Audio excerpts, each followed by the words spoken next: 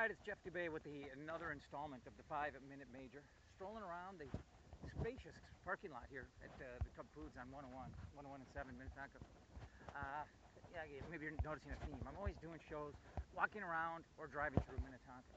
Anyway, the topic today, football season upon us. As a matter of fact, just the preseason upon us. There are two entities to the National Football League season that we're dealing with right now, both of which annoy me almost equally. And I know I'm going to be in the minority on this. I'm absolutely prepared to be in the minority on this. But those two entities would be the preseason, which, obviously, I think a lot of people would agree with me on that. It's just, I mean, I can get into, to a certain extent, watching ones against ones, even though it's still not. Ones against ones doesn't even mean anything because they're not game planning. You don't know what the players' mindsets are going out there. The intensity level is way down. And then you get to, then you get into the second teamers come in. You get to get your glimpse at the Teddy Bridgewaters of the world. So, I get it. There's a little bit of intrigue there, but not much. I mean, not nearly enough to hold my interest. But the second element, and with all due respect to my good friend Paul Charchian, is I can't stand fantasy football. I played it for years, so I don't want to be a hypocrite here because I used to enjoy it. As a matter of fact, I used to be obsessed by it, which is why I quit. I had a Dick Vermeil-like burnout. I mean, you remember when he was with the Eagles and he had the weepy press conference? That was me. I was obsessed with fantasy football. It ruined my Sundays. I mean, I would sit there and when I watch a game, I get what fantasy football has done for the game. It has added to the popularity of the National Football League. I don't even know how you could quantify it. I mean, gambling and fantasy football are just massive to the popularity of the game. Oh, I made the mistake of wandering behind Cub. Oh my God, I'm by the dumpster. Wow, that's all I can say. I'm turning around. Plus there's bees. Jesus, bees. All right, I think let me get to safe distance. All right, we're to safe distance. I can still smell it. All right, anyway, all right, that's better. Now I'm upwind. So anyway, back to fantasy football. I get it. I mean, people like to say it gives me a rooting interest in every game.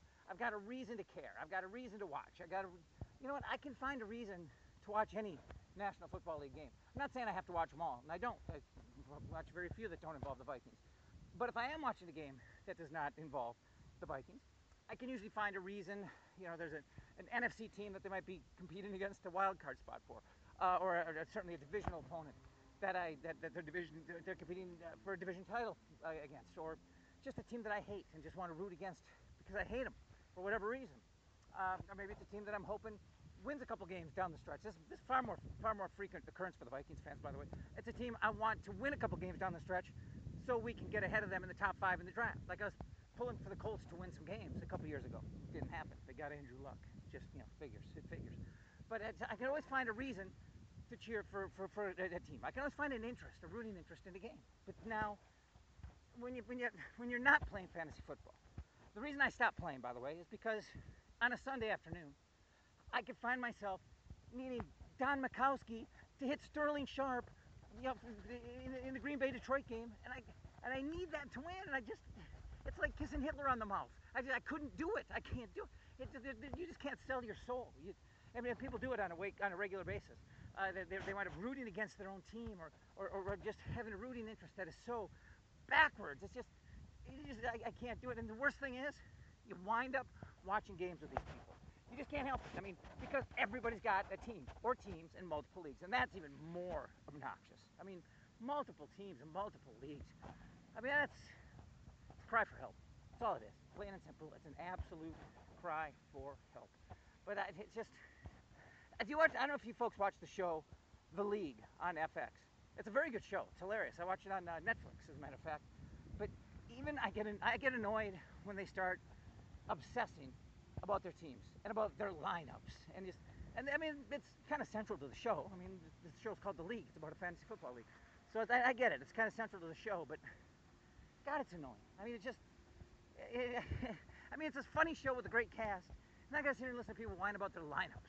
It's just so obnoxious. It almost, I'm gonna say it ruins football season for me, but it really takes. So it's got to get to a point where it becomes like a smoker and a non-smoker thing. The non-fantasy football people are the non-smokers, and the fantasy football players are the smokers. And they're infringing on our rights on Sundays and Mondays during the football season, during the National Football League season. It's got to get to the point where the non-fantasy football players unite, speak up, and fight back, and get some non-fantasy football seating in sports bars on Sundays, because they're ruining our Sundays. I guess that's it for my rant. I mean, you can tell because I'm just about out of breath. I can't walk from one end of a parking lot to another without needing a nap. I mean, although in my defense, I had to double time it a little bit with the bees, just a little bit. I'm Jeff Dubay. It's been a 5-minute major.